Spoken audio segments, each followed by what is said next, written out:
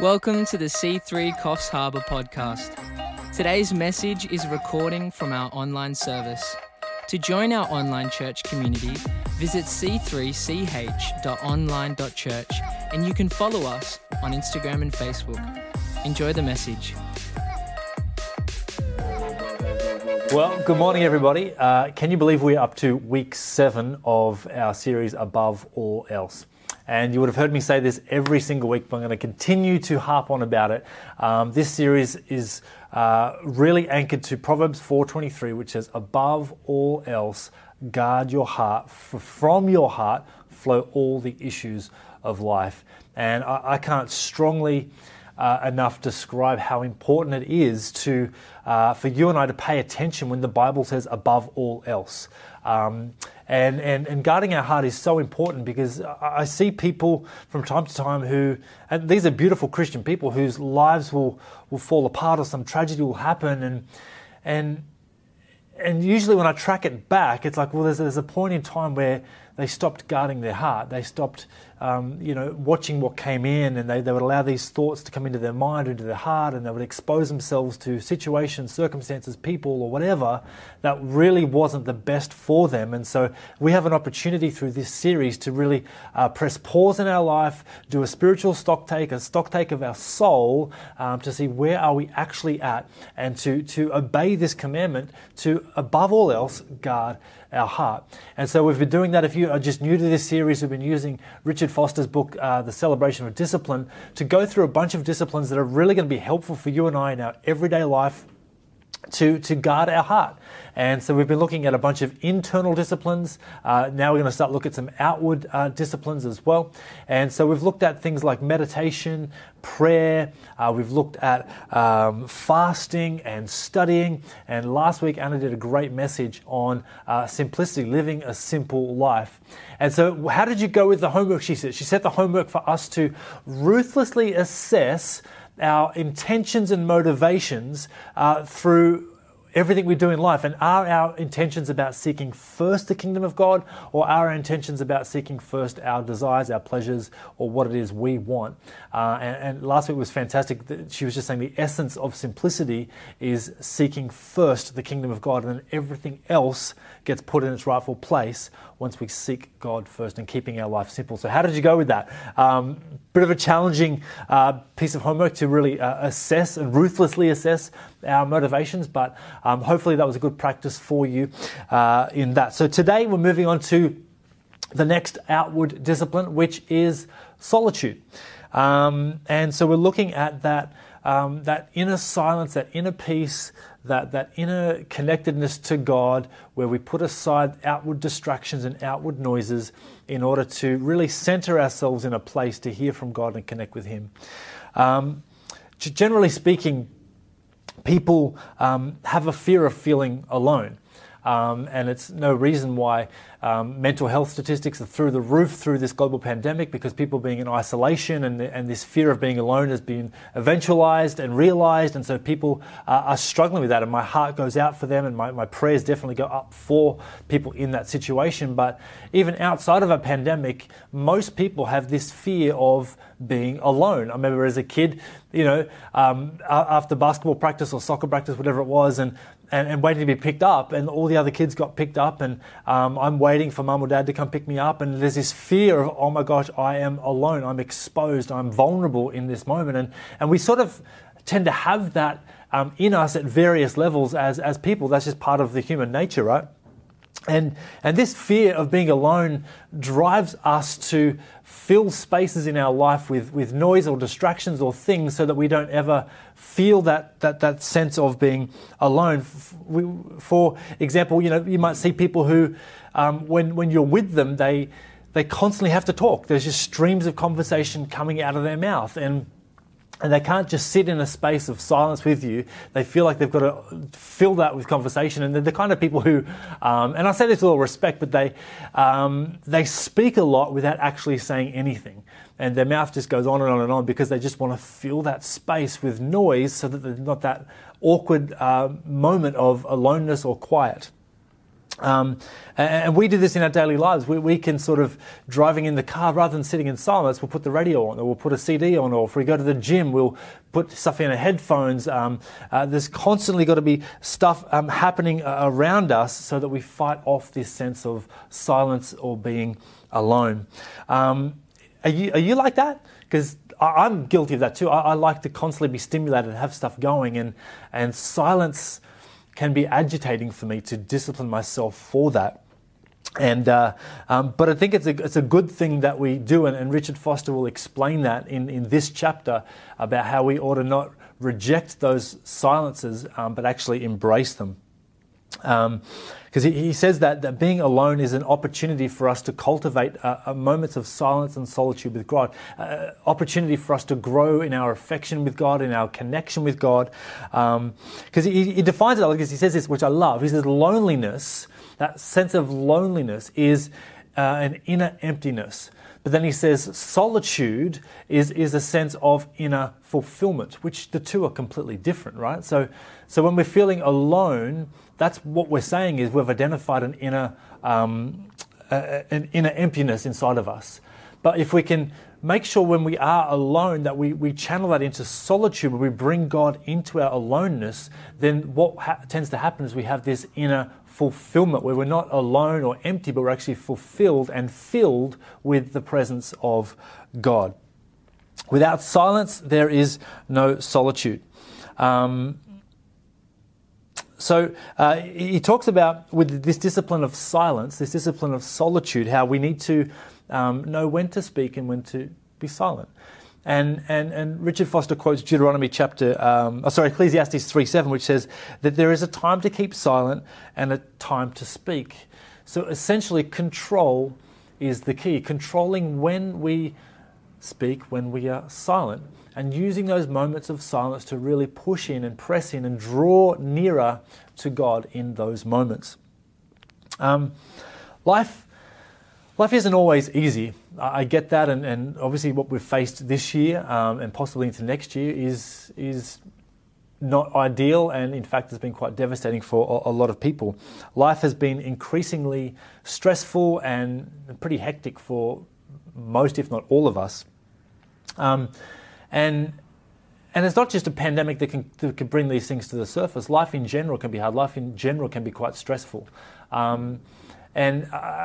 Richard Foster talks about St. John of the Cross, who was a Spanish Catholic priest, who talks about this concept of the dark night of the soul. And that sounds very destructive, and it sounds very doom and gloom. It sounds like this deep pit of despair or depression. But this dark night of the soul, St. John of the Cross would actually say we should embrace that feeling, embrace that experience in the same way that a sick person might embrace the promise of health on the other side of undergoing an operation. And so this dark night of the soul is an opportunity for us to have our sicknesses, our weaknesses and stuff exposed before God so that He can come through as the great physician that He is to bring healing and restoration and peace to those areas. The purpose of the dark night of the soul is not to afflict us, not to punish us, but it's actually, on the contrary, to set us free. So what does this dark night of the soul look like? What does it feel like? And as I read through this, you might be able to identify with these things. I certainly can to a lot of these as well. It may feel like spiritual dryness. It may feel like a lostness. You feeling like you're in the wilderness and you don't know what's up from down, what's head from tails, and it feels like your dependence, or what usually is an over-dependence on our emotions, has been stripped away from us, and we're completely vulnerable, completely confused, and a little bit like disorientated spiritually. In today's world, it could often be said that we should avoid those sorts of feelings, and if we're feeling those things, that there's something terribly wrong with us and we need to sort of push against this, and especially in Christian circles, people can just say things like, oh, you need to have more faith, you need to break through that ceiling, break through that attack, or things like that, and have more of this conquering victor mentality. But Foster would suggest that St. John of the Cross suggests that we should lean into these dark nights of the soul. And silence is like the anesthetic that will bring us before the great physician for that healing to take place. That when we feel these times of confusion, that we shouldn't just try and fill our life with all these extra stimulus to distract us or to heal us, but we should actually allow ourselves to be still and to be silent and to allow the work of the Holy Spirit to bring about transformation into our life and into our soul.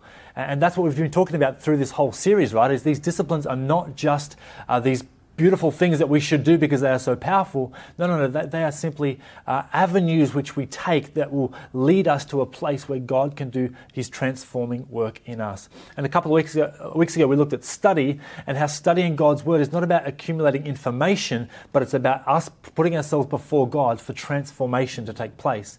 And so now in this idea, this dark night of the soul concept, it's about bringing silence and solitude into those spaces so that we can allow God to transform us. And silence and solitude, as we read, is like that anesthetic which slows us down so that God can do the work He needs to do. So, how do I know that I am in a dark night of the soul season? Well, let me read a few things. Reading the Bible, listening to sermons, and spiritual discussions fail to move us or excite us. They just feel a bit drab, or we just become disinterested in the things of church and the things of God. There's a temptation to seek release and to blame everybody else for how you're feeling, to blame everybody else for your inner dullness, that other people haven't done enough to prop you up or make you feel special or feel appreciated or feel good. These are sort of the symptoms of dark night of the soul. Preaching becomes boring, which I know that you would never say that about our church, so this probably doesn't apply to you, but if you find yourself where preaching becomes boring and things like that, you become disinterested in the teachings of the things of God, then perhaps you are in that dark night of the soul. Worship becomes flat or boring. Online church just doesn't do it for me anymore. When we begin to look around to go, or maybe if I go to that other church, or maybe if I can log into that other online church, or maybe if I listen to that other preacher or that worship band, then maybe I can get that zing back in my spirit. Maybe I can get those goosebump feelings again that I need to get to keep me going. But all those things actually take us away from what God is trying to do in us, which is this beautiful transformative work of molding us more into the image of His Son. And if we constantly run to seeking these pleasures, these things, these experiences, and jump from church to church, we don't allow ourselves to sit in the stillness that God would have us sit in so that He can do the work that only He can do. Because these moments of dryness, these moments of spiritual lostness are actually quite normal for you and for me to encounter, and they are moments for us to really press into and allow God to do what only He can do.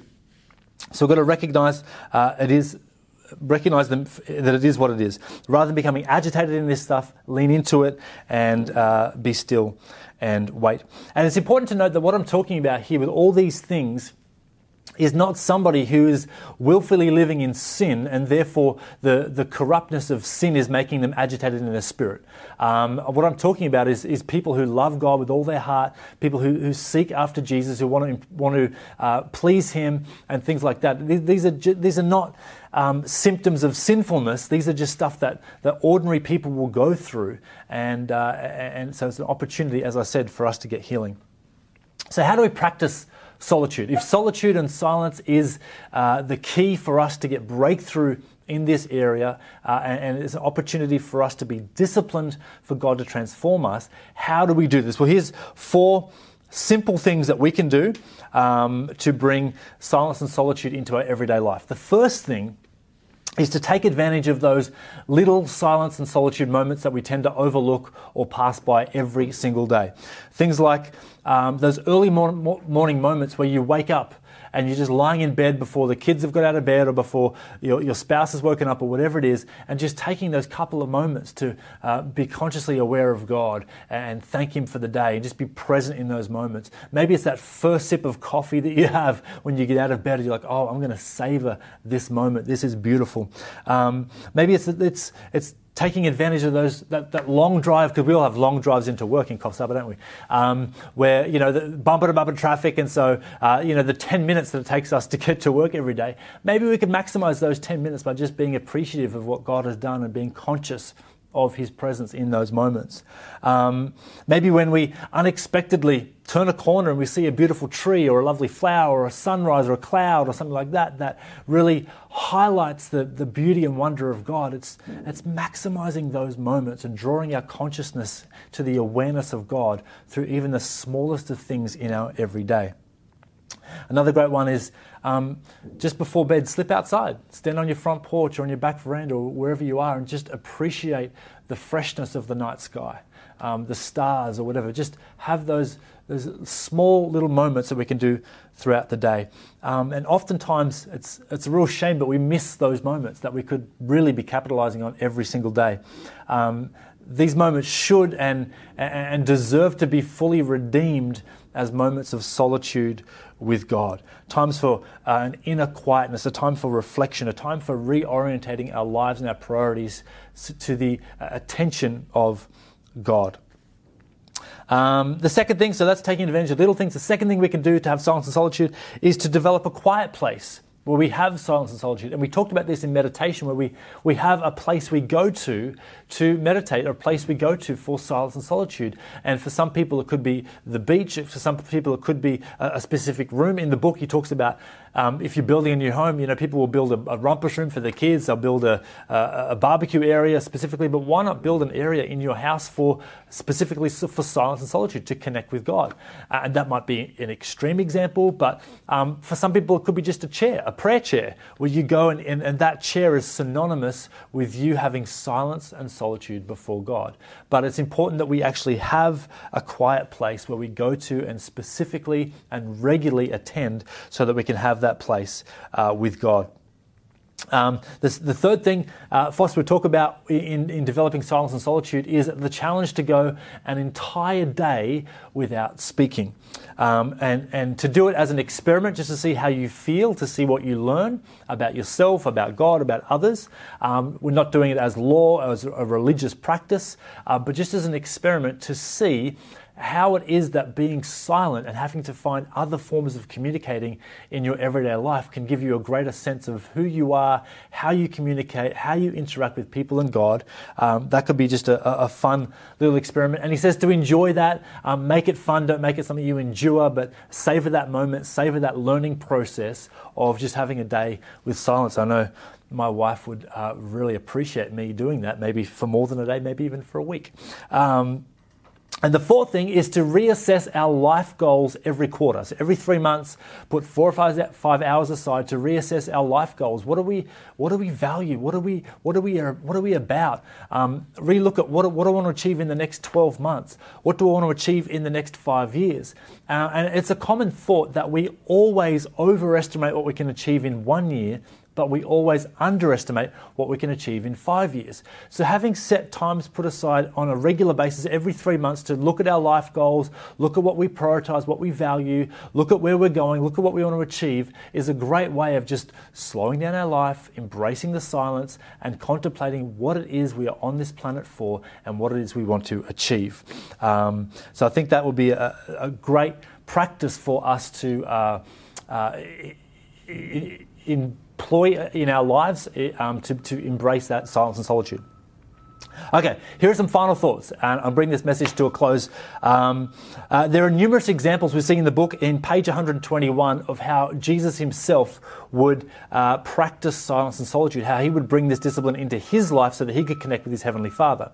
And so if you read page 121, you'll see several examples where you can go back to Scripture and study this out for yourself, where Jesus actually practiced silence and solitude. And he would go away, not to leave people, but to get with God, because he knew that it was in that place that he would get refreshed, renewed, and reorientated to what it is that God would have him do. Foster says that the fruit of silence and solitude will increase our sensitivity and compassion for others. The closer we get to God, the more we care about what he cares about, and he cares about everybody. So if we're getting closer to the heart of God, if we start to care about what God cares about, then we will start to care far more about other people. And in our silence and solitude, not only do we grow as disciples of Christ, we actually grow in our compassion and love for other people. Our empathy starts to grow, our compassion starts to grow, and we will find ourselves understanding that people are like they are for a reason, and rather than being frustrated with people, we can be compassionate and loving and gracious towards them, because we get ourselves out of our flesh and we connect our spirit with God, which is what is helpful for the life of a disciple. In the stillness, this quote is a bang-on quote. In the stillness, in silence and solitude, our false, busy selves are unmasked and seen for the imposters that they truly are. Wow. In the silence, in the solitude, our false, busy selves are unmasked and seen for the imposters that they are. That you and I, in other words, are not designed for busyness. Carl Jung says that hurry and busyness is not of the devil, that hurry and busyness is the devil. And so we are not designed to be in a hurry. We are not designed to be busy all the time. But silence and solitude is that practice that will bring us back to the original design and intent that God has for you and God has for me. So, here we go. Homework for this week. Ponder and practice. Do you feel like you are in a season of the dark night of the soul? Do you feel like you're in a season of spiritual dryness, spiritual lostness, a little bit of spiritual disorientation? If you are, and if you identify with some of those things we looked at earlier, perhaps you are what St. John of the Cross would say is in a dark night of the soul season. And what are you going to do about that? Are you going to run for the pretty lights or the nice tingle in the other church, or are you going to sit in the stillness and allow the Holy Spirit to work on you, to grow you, to strengthen you in this season of your life? Because the old saying, wherever you go, there you are. So we can run from our problems, or we can sit down and take our problems to God and cast our cares onto Jesus because He cares for us. So, the practice. So ponder, are you in that state? What are you going to do about it? Practice. Take advantage of everyday silence and solitude moments. Stop to smell the roses. Stop to appreciate the sunrise. Stop to appreciate that first sip of coffee in the morning. Just stop to, even in the chaos of your kids running around frantically, stop to go, wow, how beautifully blessed am I that I have kids to fill my house with fun and life and vibrancy. Let's reclaim those little moments every single day where we can be silent before God and appreciate all that He has done for us. And remember, when it comes to busyness, nobody is busy. Busy is a myth. What we find ourselves in is a life that is surrounded by what we have chosen to prioritize. And so if we feel like we're busy and doing things that we don't want to do, well, we need to remove some things in our world that we have allowed to encompass us as a priority, and remove those things and bring things in that we actually value and appreciate, so that we can bring some balance and stability back to our everyday lives. So there it is, this week. What are you going to do about the dark night of the soul, and how are you going to reclaim those small moments every single day of silence and solitude? Before we go, let me pray. Father, I just thank you so much for our incredible church. I thank you so much for what you're doing in and through our lives. Lord, I just thank you for this series, above all else, that we would guard our heart, for from our heart flow all the issues of life. And so, God, I pray this week as we go about reclaiming small moments of silence and solitude, that we would really grow in who it is you've called us to be, that we would put aside the high pace of contemporary life and slow ourselves down to the rhythm of life that you have set the example for us to follow. So, Lord, we thank you that you would bless us this week. In Jesus' name, amen. Thank you for listening to this podcast. For more information about our online services, visit c3ch.online.church and come say hi on Facebook and Instagram.